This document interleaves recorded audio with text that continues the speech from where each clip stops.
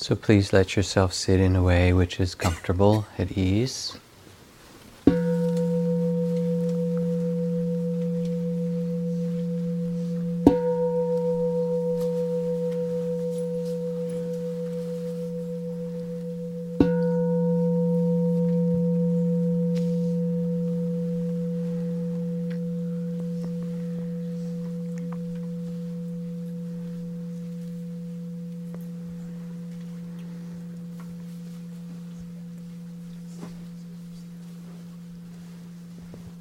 Over the past weeks, there have been a variety of talks or teachings on topics such as impermanence, compassion, relationship as spiritual practice, mindfulness and attention.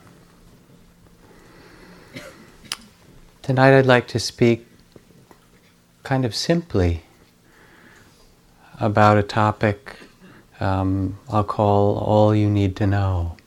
And with the person who turned the light off in the back, please turn it back on, because it's nice to be able to actually see people as well as have light just up here.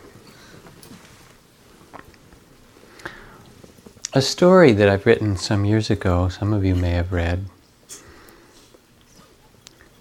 There was a woman who came to see me in Western Massachusetts who'd done some Buddhist meditation practice at the center we have there, the Insight Meditation Society. Lived in Amherst and was part of the healing community. Her husband was a physician, and they were very much connected with the whole spiritual kind of circle in Western Massachusetts, quite active. And her husband got a relatively fast-growing form of cancer and died in a matter of weeks. It was terrible and it was a shock. And many, many friends gathered around her and brought food and nurturance and care for her and for her children. Did all kinds of special blessings and services. In about 2 weeks after he had died, or 3, she ran into a dear friend who said, "You know, I don't know if you know this, but those of us in the Christian community," there was a big community of mystical Christianity that was nearby that they'd participated in. "We've been praying for your husband, and because we love him dearly, and we just want to tell you, I want to tell you, that he is all right. I know he is, because I have this whole vision of him being with the ascended masters, and there was this whole wonderful vision of light." And she thought, well, that's reassuring, that's very nice. Until a couple of days later, another friend in the Vajrayana Tibetan community came up, where they'd also practiced, and said, "You know, a number of us are doing the 49-day recitations of the Tibetan Book of the Dead, and it's now, 18 days or whatever, and I've seen him, and he's really fine. He was entering the green realm of, a Moga City Buddha, or whatever particular one they said, and I know just where he is, and everything is wonderful." That was a little less reassuring and more confusing. So she called a man who had been one of their closest friends and was a master in the Sufi tradition, because she was upset by this and was going to tell him this story. But before she could tell him, he said, oh, I'm so glad you called. I've been meditating, on your husband, and I've seen he has already begun to take his new birth in the womb of someone in Washington, D.C. He'll be born as a girl, and I had this whole vision. So this was more confusing. And finally she came to see me. Maybe a further mistake. And she told me the whole story. And I looked at her after I listened to all of that.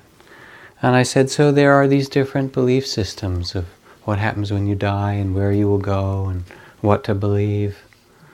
I said, and then what is left for you is not so much to sort out between those different belief systems, but to ask yourself in the deepest way possible what it is that you know that is so true, that is absolutely true for yourself. I don't want to add some other story about where he is or if he is or what happened, but what do you know in yourself, independent of all of those different teachings, that you can follow, no matter what the Sufis or the Christians or the Tibetans or whoever it is happen to say. And she says, through all this, the main thing I've learned is that what matters to me is that I love him wherever he is, that I love the people that I'm with. And I replied, maybe that's enough. These are spiritually confusing times. You go into one of the many big spiritual bookstores around Shambhala in Berkeley or Open Secret or all these different ones. And there are rooms filled, tens of thousands of books of mystics and shamans and yogis and chassids and Sufi and Hindu and Christian masters and chakras and auras and cleansing and light and, and every kind of Buddhism, Zen Buddhism and Pure Land Buddhism and different schools of Vajrayana and Vipassana and Dzogchen and Advaita. What to believe in all that? I mean, you go in and you get a headache when you look at it, like, am I supposed to read all this stuff and figure it all out, or where should I start? A fool went to the rabbi and said, I know I'm a fool, Rabbi, but I don't know what to do about it. Please advise me what to do. Ah, my son, exclaimed the rabbi in a complimentary way, if you know you're a fool, then surely you're not really one. Good start. But then why does everyone say I'm a fool? Continued the man. The rabbi regarded him thoughtfully for a moment. If you yourself don't understand that you're a fool, he chided him, but only listen to what people say, then surely you are a fool.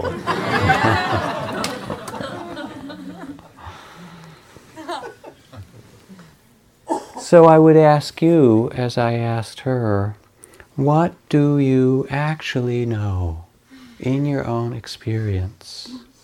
What do you know so deeply that even if the Buddha and the Dalai Lama and your mother and everybody else all said, no, it's not true, you would kind of look them back in the eye and say, yes, I know this absolutely, no matter who says it, that this is true.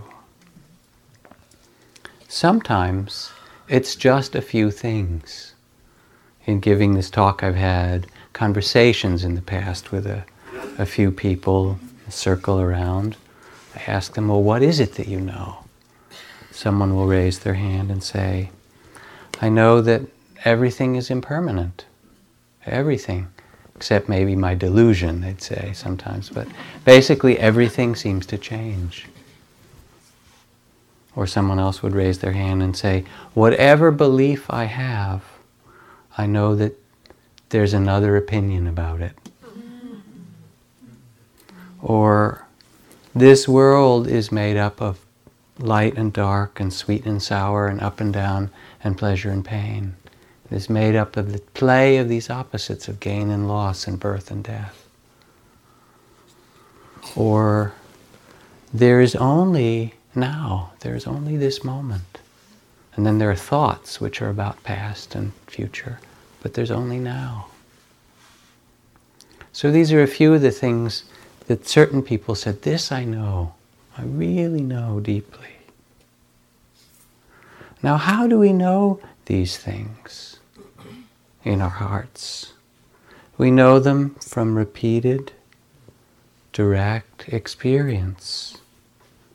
Trusting our experience, examining this very fathom-long body and mind that the Buddha called it, within which all of the truths of spiritual life can be revealed.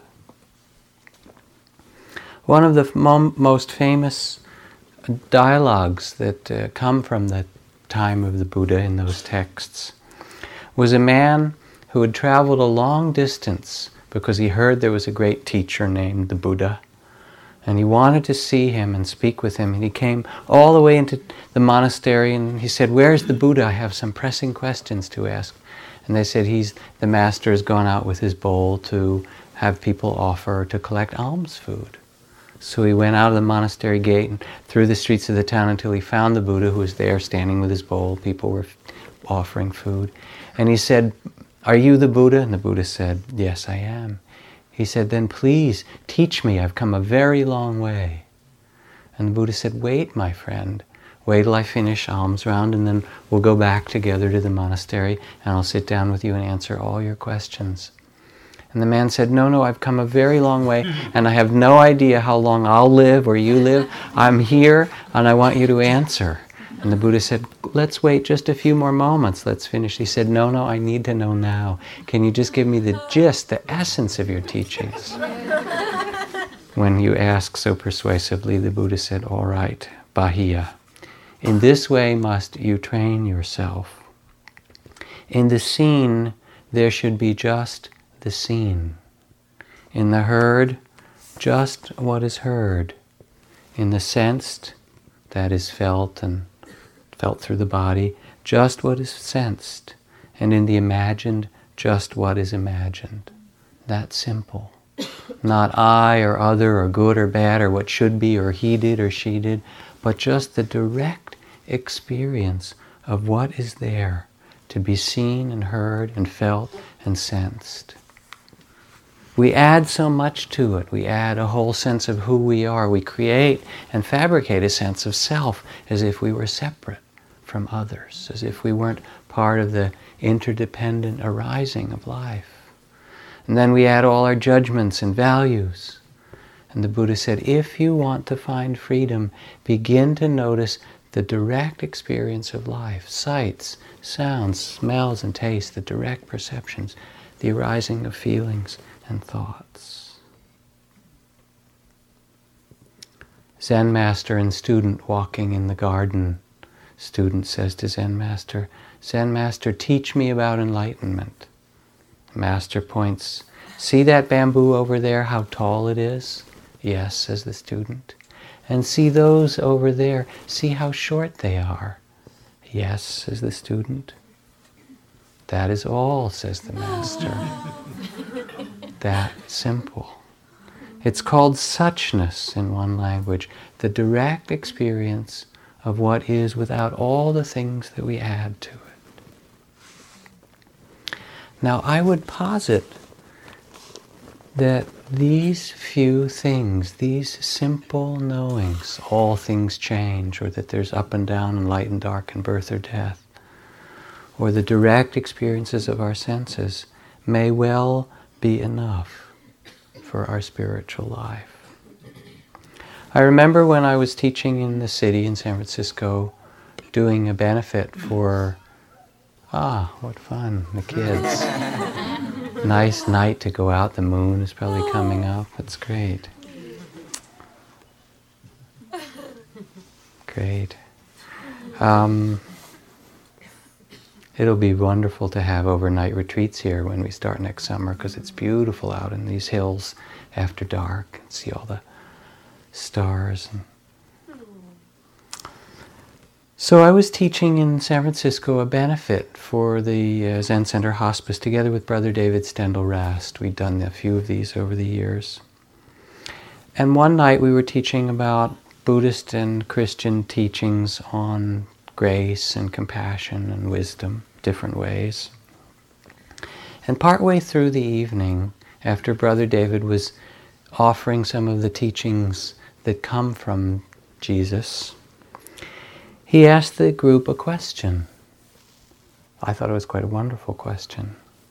He says, by what authority does Jesus give these teachings to others? By what authority does he offer these teachings?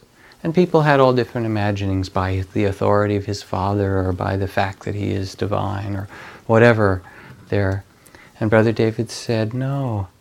He said, if you listen to the words of the scriptures in the Bible of the teachings, it often is preceded by a phrase or an implied phrase that goes, "Who among us does not see the lilies of the field that neither, toil? Who among us does not know the sower of the seed and the seed that falls on the stony soil and on the fertile soil? Who among us does not know the size of the mustard seed and the great tree that grows out of it? Or the parable of the yeast that grows like the spread of heaven, or the parable of the vineyard? Who among us in this group doesn't see and know this?" So that the authority that is appealed to is what is called in the Buddhist tradition by my teacher, the one who knows, that place of wisdom within us. And maybe we know, or maybe it knows somehow. There's some knowing between us. Another story for you. A small and carefree young girl who lived at the edge of a forest loved to wander there, and one day she became quite lost. It grew dark and the little girl didn't return home, and her parents got worried, and they began calling for the girl, searching the forest, and it grew darker. The parents returned home and called neighbors and people from town, and they all went to help search for the girl. Meanwhile, the little girl wandered far in the forest, became worried and anxious in the dark because she couldn't find her way home, trying one path after another, and finally became more and more tired. Coming to a clearing in the forest, she lay down by a big rock and fell asleep. The frantic parents, the neighbors, scoured the forest, called and called the girl's name, but no avail. Many of the searchers left by morning exhausted, but the girl's father continued through the whole night. And sometime early in that morning, the father came to the clearing where the little girl was lying asleep. He saw the little girl at a distance, ran toward her, yelling, making a great noise on the branches as she awoke to his sound. And as soon as the little girl saw her father, with a great shout of joy, she exclaimed, "Daddy, I found you."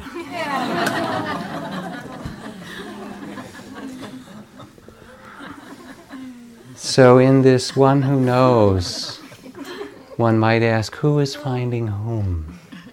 Maybe it is there, and it finds us as much as we find it. Now, in the Buddhist teachings, it is very much the same as Brother David speaks about. There are only a few basics that are repeated over and over for your own examination. The teachings of impermanence. That as you sit this evening in meditation and feel the breath and the thoughts and the feelings and the cool air that comes in and the warmth of the room growing, you begin to realize that life itself is a river, a process of change that cannot be stopped. That it can't be grasped no matter how hard you want to hold on to your body or another person or make things not change.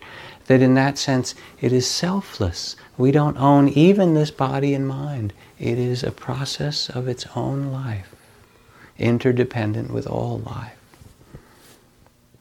What if we lived from that simple realization of impermanence? What if we actually believed it? I mean, there it is. And lived each day knowing that the last one was gone and the next not yet to come. And let go of the past and the future and lived in the reality of the present. Change our lives. Or another basic teaching from the Four Noble Truths. There is suffering. There's a cause for suffering, human suffering. And there's an end to it and a path to that end. And in the simplest way, it says that our grasping and attachments create our suffering. Otherwise, there's just pleasure and pain and light and dark. But our human suffering comes from greed and grasping and aversion and anger and kind of struggling with it. This is the cause of our suffering. So my teacher Ajahn Chah used to wander around the monastery at times, come up to people, especially if it looked like they were having a hard time. And he would say, "Are you having a hard day?" And if they said yes, he would say, "Oh, must be very attached," and then smile and kind of walk away. And if they would say no, he'd say, oh, very fine, enjoy your day. That simple. It's a little bit like the red light, the idiot light, they call them, on the dashboard of the car, you know. When you're suffering, the little light comes on and it says, must be very attached. It's that directly wired, okay? And just knowing this, knowing impermanence, or knowing about not grasping, is enough to lead us to freedom. Freedom in the body, freedom in the heart, freedom in the mind. To know that we can live in this changing world and love it and care for it, but not grasp or possess it or struggle with it. That we can manifest compassion and manifest this life without identification. This is mine and that's someone else's, and the grasping that creates suffering. Now one might say, well, this is fine, but what about all these other teachings? I mean, there are these shelves of books on Buddhist teachings in those bookstores. Rebirth and karma and the realms of existence and Buddhist psychology and the 7 factors of enlightenment and the Eightfold Path and the 52 mental factors and the 89 kinds of consciousness, you know, and all of that stuff. And what happens when you die? All these, the Tibetan Book of the Dead and all that stuff. There's a great and brief account in the Buddhist texts of a man who comes to see the Buddha, bows, pays his respect, and says, "Are you a Buddha?" The Buddha says, "Yes, that's my job," or whatever he says, you know, my role. And then he said, "Good, because I have some questions for you. And the main question I have is, what happens when you die?" So, I mean, it's a very legitimate question, isn't it? And then the Buddha looks back and says, "And what makes you ask this question?" Wants to know the intention of that question. And the man says, "Because if I know the answer to that question, then I will know how to live this life." And the Buddha said, "Well, let me ask you then, sir, a question or two. If it happens that you have many lifetimes, that you die and are reborn and die and are reborn, according to your karma as is taught in some systems, how then would you want to live your life?" And the man thought about it and he said, "I'd want to be very attentive, to be careful what I do now, and also to make the seeds for wakefulness or wisdom in other lives. I'd want to be generous because of the pleasure it gives now, and also it would be the seeds for abundance or generosity to come back in other lives. I'd want to be compassionate because it feels wonderful to do that now, and it would be the seeds for others to love me in future lives." The Buddha said, "Just so, my friend. Now suppose," he said, "that you only have one life. Suppose this is it. How then would you live?" And he thought about it. And he said, "Well, I'd want to be very attentive, because if this is the only life, I'd really want to live each day fully. And I'd want to be generous because it feels good and you can't take it with you. And I'd want to be compassionate because if this is all that we have, things become so precious." And he answered in the same way, and the Buddha said, "Just so, my friend." So all of this is not about belief. All these teachings are a direct pointing to freedom, to what is called the sure heart's release, the reality or truth that we as human beings can be free. It is our true nature, our Buddha nature, to become free in the face of longing, love, fear, confusion. All of that freedom is possible. Now recently, in the last few days, a woman who's a member of this community for many years, Maxine Shear, died. Those of you who knew her, she's on staff in Barrie at the center in Massachusetts for a time and cooked for many retreats here and been quite involved in meditation among other things. And she was 71 or 72 and she had a very peaceful death. She died of cancer. They thought she was going to die a year and a half or 2 years ago, but she wasn't ready yet. So she did a lot of other things, and then when she was ready, she died. And it was really wonderful to visit her or to have her come here for the last classes a few weeks ago and be together. And she said that without the practice that she'd done, the years of meditation training, she really would have been lost in this process. What to do, frightened, confused. But because she had it, it made a great difference. Anna Douglas, one of the other teachers from the Spirit Rock community, went over to spend some time with her about a week ago, right before she went into her last few days of coma. And I said, how was she that last day she was speaking? She said, we just laughed a lot. We had such a good time, kind of talking about old things, connecting. And then she looked at me and she said, I know I'm dying. I wish you could come with me. Maybe we could do it together. Anna said no one had ever invited her to that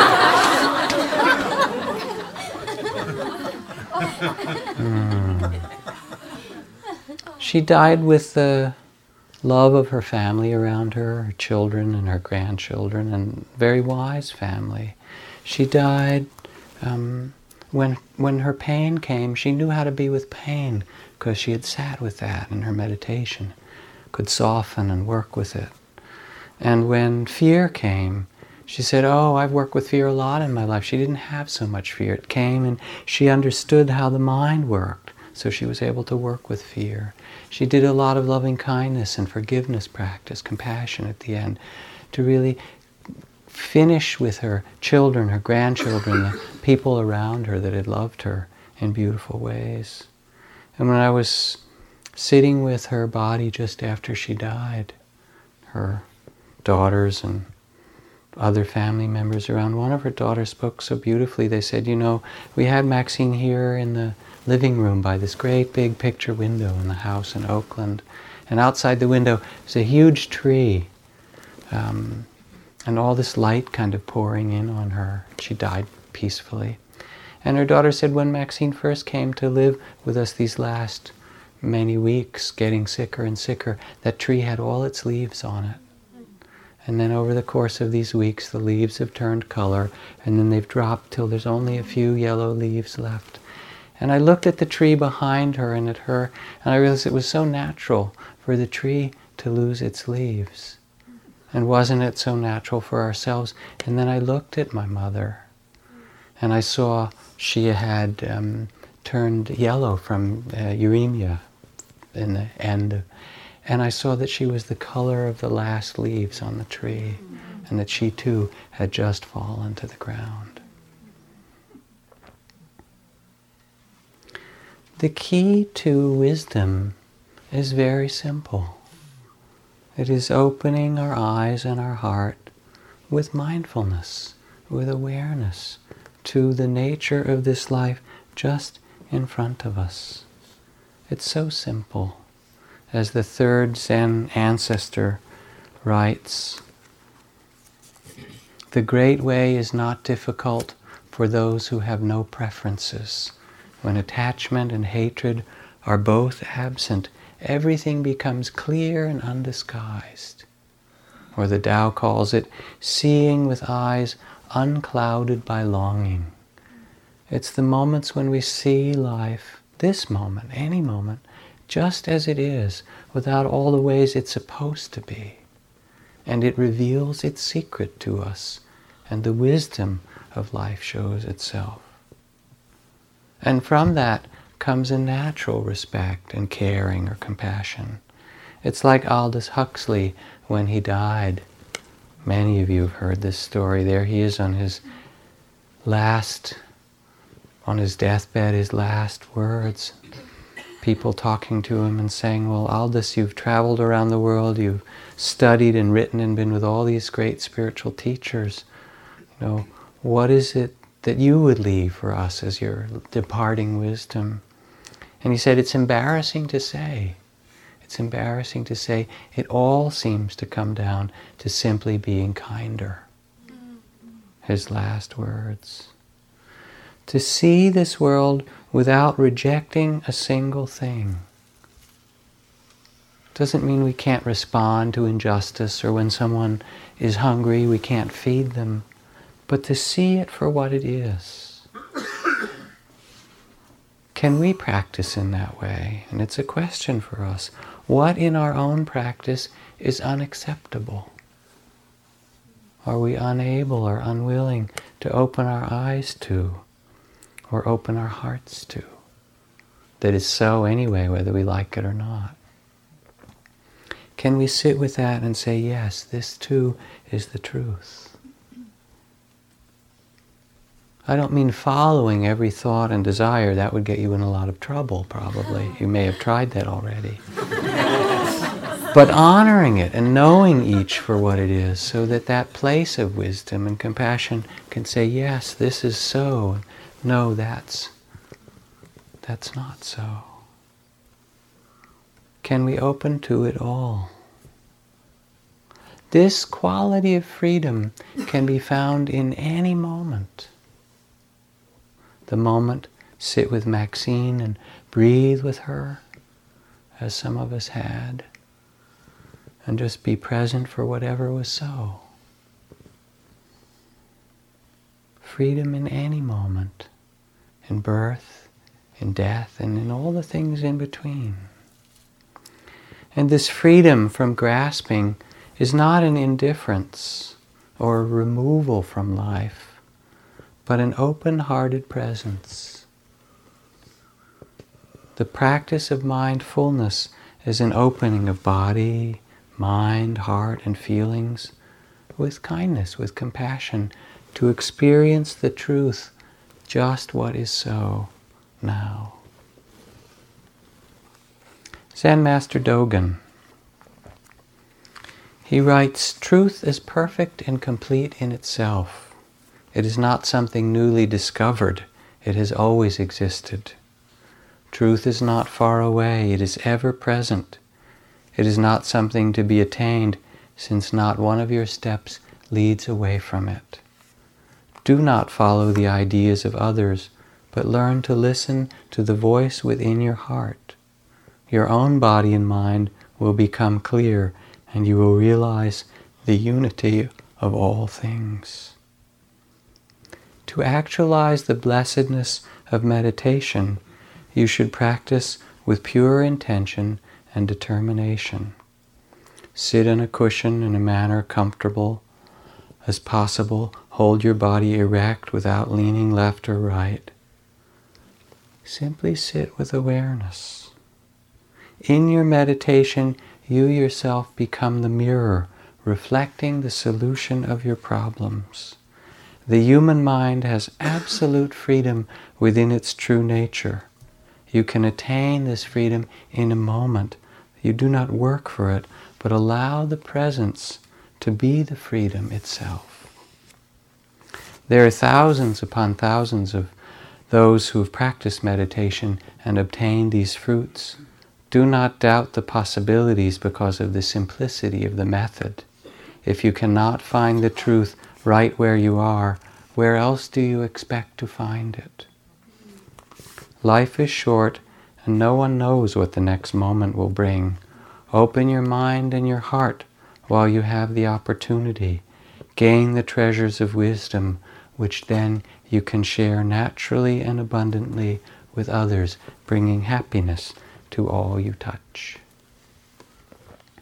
So that's 1,000 or 1,500 years ago, but it's pretty much the same directions one would have in this moment in Woodacre in California. That simple. It's a simple discipline over and over. Gandhi talked about blessed monotony, washing the dishes, going to sleep, brushing your teeth in the morning, putting on your clothes, taking the cycles of life as the place that teaches us wisdom. It's so strange, people look for mystery, and you go in those spiritual bookstores, teachers who can levitate, and those who live for years and years and years in special states, and people who make things appear, out of nothing and so forth. Everything appears out of nothing. I mean, it does. It's fantastic. Form comes trooping out of emptiness, as Rumi says. And so do your thoughts. Where do your thoughts come from? And your feelings and your perceptions. And then it vanishes like that. That's the mystery. What happened to this morning? Monday morning, where did it go? It's back with the pharaohs in Egypt, right? And it's back with, the age of the dinosaurs, or the Great Depression, or the Napoleonic Wars, or Bach's greatest musical performance. It went back where it came from. Disappeared. Comes out of nowhere. The day appears, it does its dance, and it's gone. That's mysterious.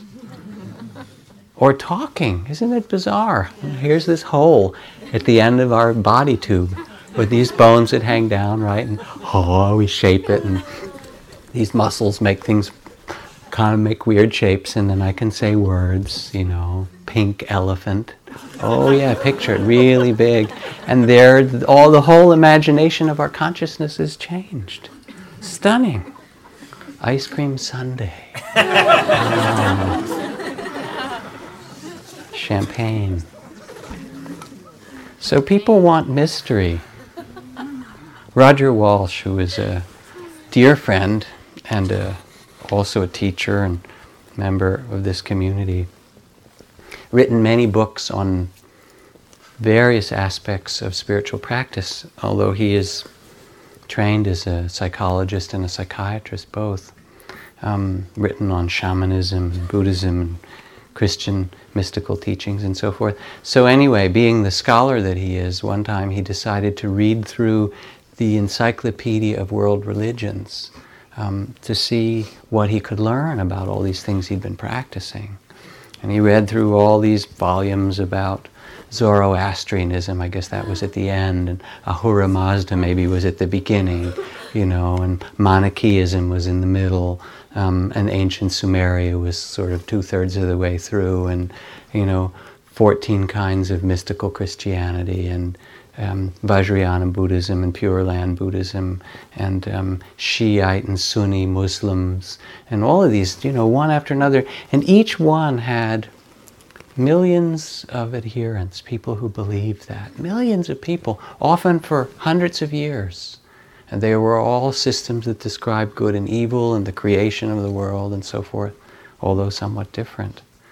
And I said, well, you read through all of that. What did you learn? And he said what was most striking after reading all of those different descriptions from all those 100 religions was that they were words that human beings had spoken or written, placed as a screen upon the mystery. And that there is this great mystery which is us, which is life. And then we have ways to describe it that we feel a little bit better. Oh, thank you. That give a little sense of relief in the face of what's so awesome. When the Buddha was asked for his most central teachings, and the word Buddha itself means the awakened one, he said, are you a god, or are you a wizard, a magician, a fantastic yogi, a human being, whatever? And the Buddha said, I am awake. The word Buddha means one who is awake. And so that freedom that is discovered, which is our own true nature, our own Buddha nature, is at the center of this awakening. When we pay attention to this life and see it for what it is, it changes, it moves, it cannot be possessed. Our hearts become at rest. We become peaceful, free, awake.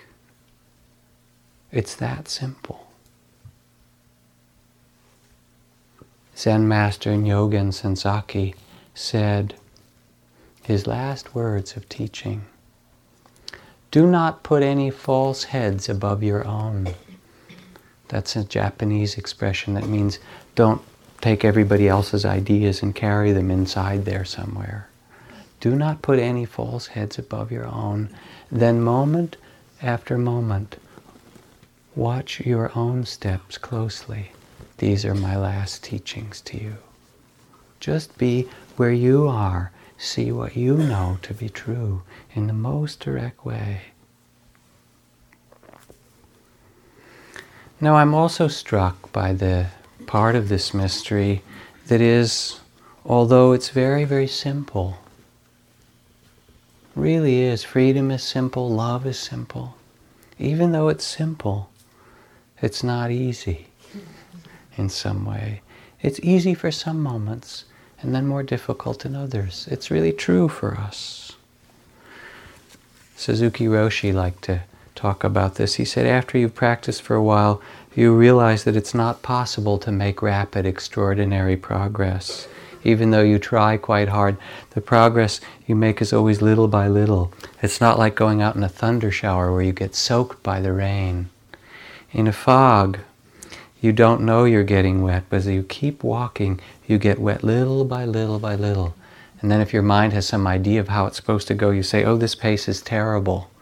But actually it's not, for when you get wet in the fog, it is very difficult to dry yourself.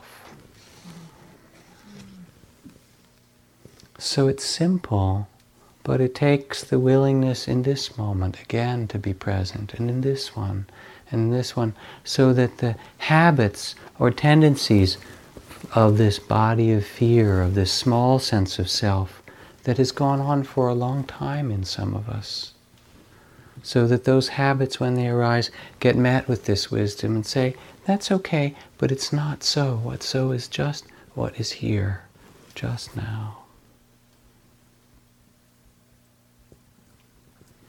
One of the things that always strikes me is the grace and the directness and the simplicity of the wisest of teachers.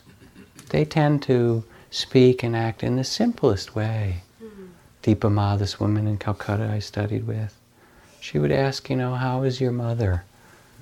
Not how's your meditation, how's your mother, how's your father, how's your family? Kind of the Jewish, Bengali Jewish mother,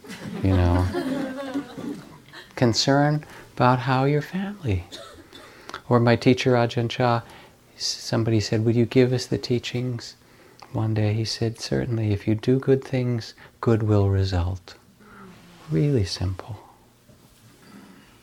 I have this cartoon here that shows a man sitting on his couch and the dog at his feet, and the man's reading a newspaper.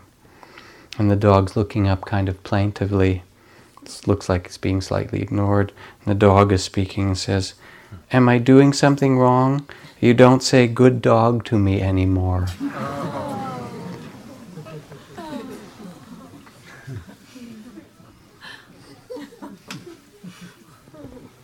It doesn't matter what they say. In the end, it's not that somebody says, oh, there, you're doing a good job. You're being a spiritual person. You're doing it right. I mean, we like that appreciation, of course. But in the end, what we're speaking about is discovering who we are. What is this true and beautiful freedom that is our birthright? And it means being true to this moment, true to ourselves, true to what we really know. E. Cummings, the poet, to be nobody but yourself in a world which is doing its best to make you everybody else is the hardest battle which every human being must fight. To be true to ourselves, true to what we know. A couple more stories. I'm an artist. When my daughter was born after a very difficult labor, we had to have an emergency cesarean operation. We were very worried. I was there at the hospital. I remember talking with the doctor about what I did for a living. The doctor, knowing I was an artist, confided in me and said, I wish I'd been a musician because I love to play concert piano. Later, after my wife had the delivery, the doctor came out with the good news that my wife was fine and I had a brand new, healthy baby girl. So we were standing there, and I was smiling from the good news, and another doctor walked up and to the physician who just completed this surgery and said, excuse me, doctor, I just wanted to tell you that you performed brilliantly in there, and it was an honor to assist you." He walked away, and I turned to the doctor. I said, "Now tell me the truth. You just brought a new life into the world, you saved another life, and you've had one of your colleagues tell you it's an honor to be in your presence. For heaven's sake, can you honestly say you wish you'd been a musician?" And the doctor smiled back and said, "It went pretty well in there." He laughed a little more. He said, "And I know exactly why, too. Because this morning I got up early and for 1 hour I played Chopin at the piano."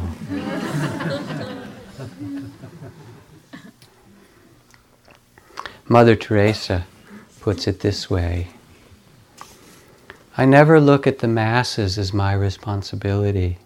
I look at the individual. I can only love one person at a time. I can only feed one person at a time. Just one. So you begin, I pick up one person. Maybe if I didn't pick up that one person, I wouldn't have picked up 42,000. The whole work is only a drop in the ocean, but if I didn't put the drop in, the ocean would be one drop less. Same thing for you, same thing in your family, in the church or community that you belong. Just begin, one, that simple."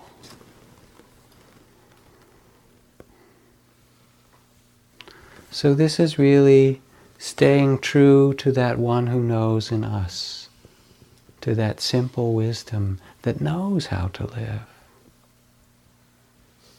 And sometimes we get a little bit anxious, it's a little scary. Well, if I really live from what I know, things might have to be different in here. Might actually have some life changes based on that. If I live from that place of freedom, that place of compassion that I know, it can be a little disconcerting. The first year psychology students in a college classroom in introductory psychology had a section of their class on humanistic and spiritual psychology, Abraham Maslow and those others, in which they were taught Maslow's description of what he called self-actualization, or coming into that wisdom of our own being, or it was his word really for awakening or enlightenment.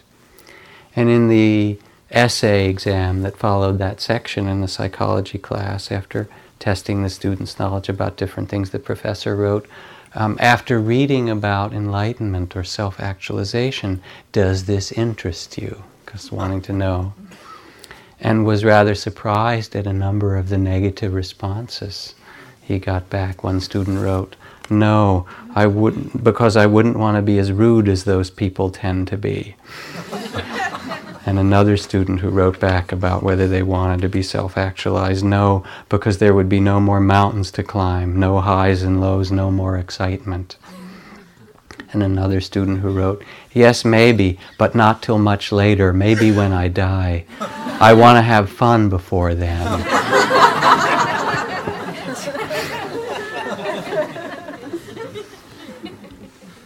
But it's really a mistake, of course, because the only place that we can love is in the present.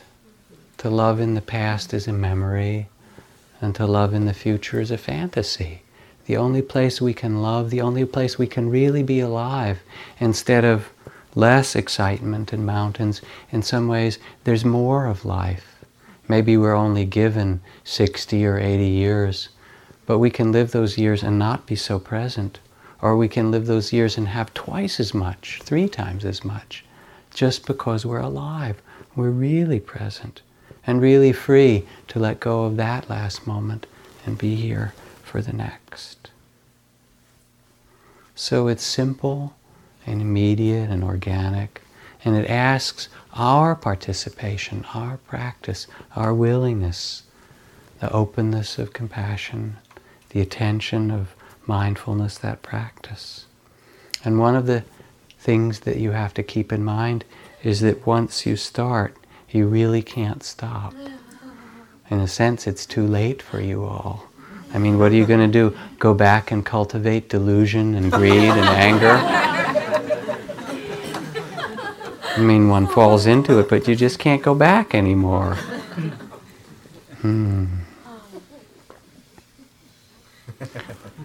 I like the spirit that comes through Zen Master Ryokan, the beloved poet of Japan. He writes, "My life may appear melancholy. Traveling through this world, I've entrusted myself to the heavens. In my sack, 3 quarts of rice. By the hearth, a bundle of firewood. If someone asks what is the mark of enlightenment or illusion, I cannot say. Praise and blame, wealth and honor are nothing but dust. As the evening rain falls, I sit in my hermitage and stretch out my feet in answer."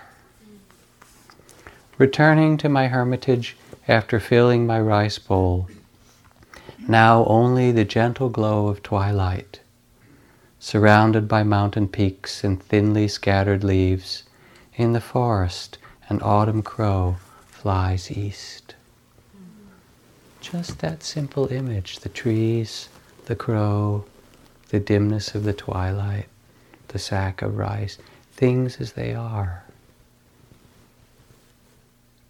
Let's sit for a few minutes with things as they are here for us.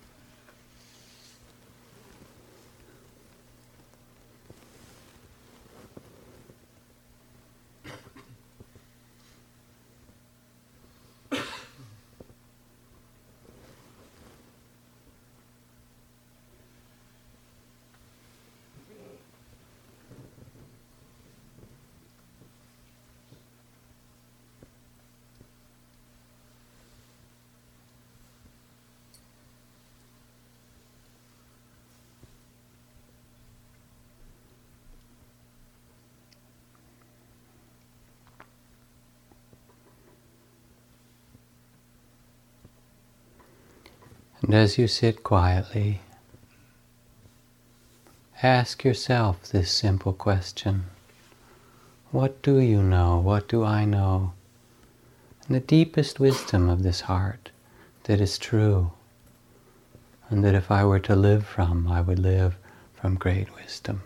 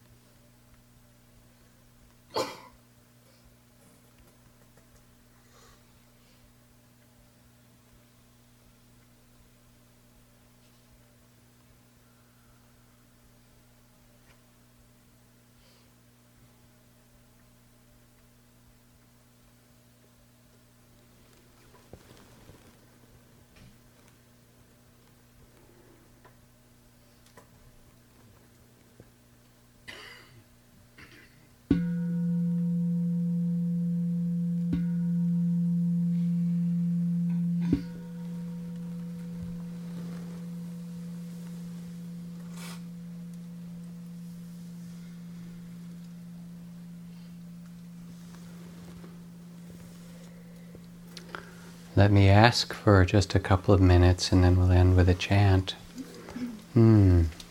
What is it that someone would say, this is something I know to be true, no matter what anybody else would say about it? Anything you'd add to that list I had, please? I know nothing. I know nothing. Yeah. Thank you. Are you sure? I don't know.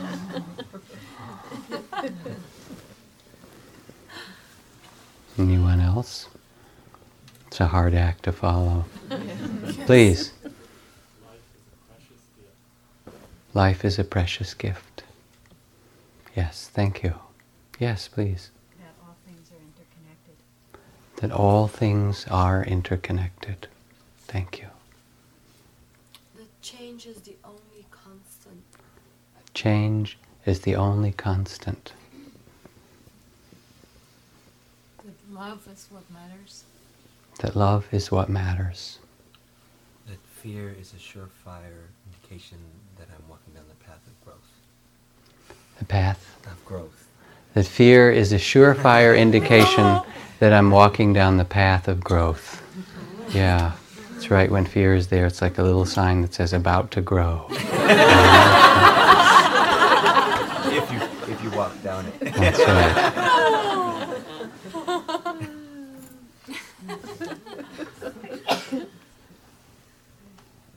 Yes. I'm beginning to see indications that whatever it is that I want to be, I will be in the end. Indications that whatever it is I want to be, I will be in the end. Thank you. Yes.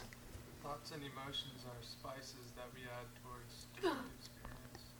Thoughts and emotions are spices that we add to our experience, to our, Life experience. yes, to our life experience. Yes. But no matter what happens, in the end, it's okay. No matter what happens, in the end, it's okay. That's a good place to end then. Since it's okay. A couple of announcements. One is an apology. I didn't notice there were a couple of notes I were given about interior lights left on in cars. Usually it's okay for this long. It's not like headlights. They'll probably be all right. But if not, let us know. We'll try to help you. That's probably okay. I was faxed something, but it didn't come out on the fax machine, so unfortunately I can just read you the top of it, but it's still worthy of a note. And that is, this is from the Religious Witness with Homeless People in San Francisco. There is, as some of you may know, a whole movement in clearing out not only Golden Gate Park, but really something that's happened over the last years in the society of an unwillingness to deal with some of the members of the society, some of us, who have the gravest problems, and putting people on the streets. And it wasn't so, and it is now. And so people of good hearts are asking that this be attended to. It's really important. And so there are going to be a number of demonstrations around Thanksgiving time on behalf of people without homes in the Bay Area.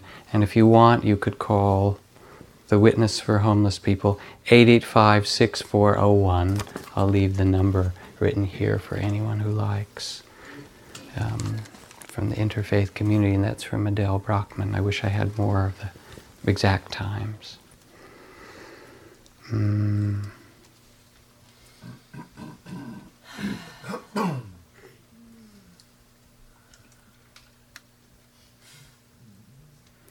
We're coming up toward Thanksgiving time, then the sort of the rush of holiday season and so forth. Remember to take a little bit of time to do nothing. It's so helpful just to stop periodically, to sit or to do some walking meditation outside if the weather is allowing it, or just something that brings you back so that you can live from that place of knowing. So the chant will end up with very simple chant. Tonight I think we'll do Om Mani Padme Hum, which is the Sanskrit meaning is Om is the universal sound, like the sound of the ocean that holds all sounds. Mani means crystal or jewel. Padma is the lotus, Padme. And Hum is a kind of exclamation, may it be so. So it's the chant that means the jewel is in the lotus, and it's really the compassion chant from throughout the Himalayas. You see it written on the walls of monasteries and carved into the rocks and in prayer wheels, Om Mani Padme Hum, Om Mani Padme Hum. And even in the graffiti there, it's terrific. Imagine, graffiti of compassion for all beings, spray painted on the walls. And in particular, I'd like you also to keep in mind as we chant a little bit, Maxine Shear, wherever you are, Maxine will chant a little for you. And a boy named Joey who has leukemia and may only be around for some weeks ahead, I was just told about. The jewel in the lotus, the meaning is that the jewel is the mind and the lotus is the heart, so that clarity of mind, the crystal of the mind, rests in the heart of compassion. We see with clarity and we hold the world in the heart of compassion. So we'll chant for a little bit and then we'll go out into the cool, dark autumn evening. Om Mani Padme Hum. And each time you chant it, you can think of someone you would envelop with compassion. Om Mani Padme Hum. Om Mani Padme Hum. Om Mani Padme Hum. Om Mani Padme Hum. Add harmony. Om Mani Padme Hum. Om Mani Padme Hum. Om Mani Padme Hum. Om Mani Padme Hum. Om Mani Padme Hum. Three more. Om Mani Padme Hum. Om Mani Padme Hum. Om Mani Padme Hum.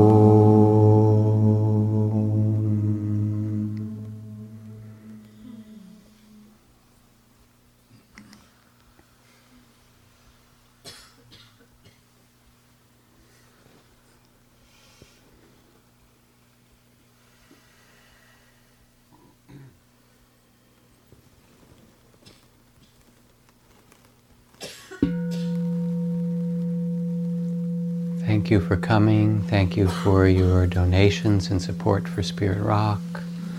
Thank you for driving politely as you leave in the dark. Come again. See you.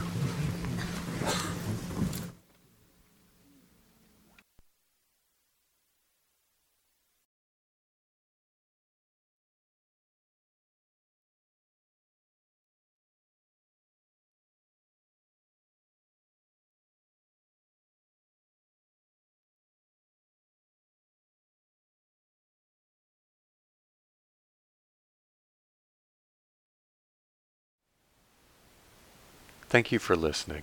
To learn how you can support the teachers and Dharma Seed, please visit dharmaseed.org/donate.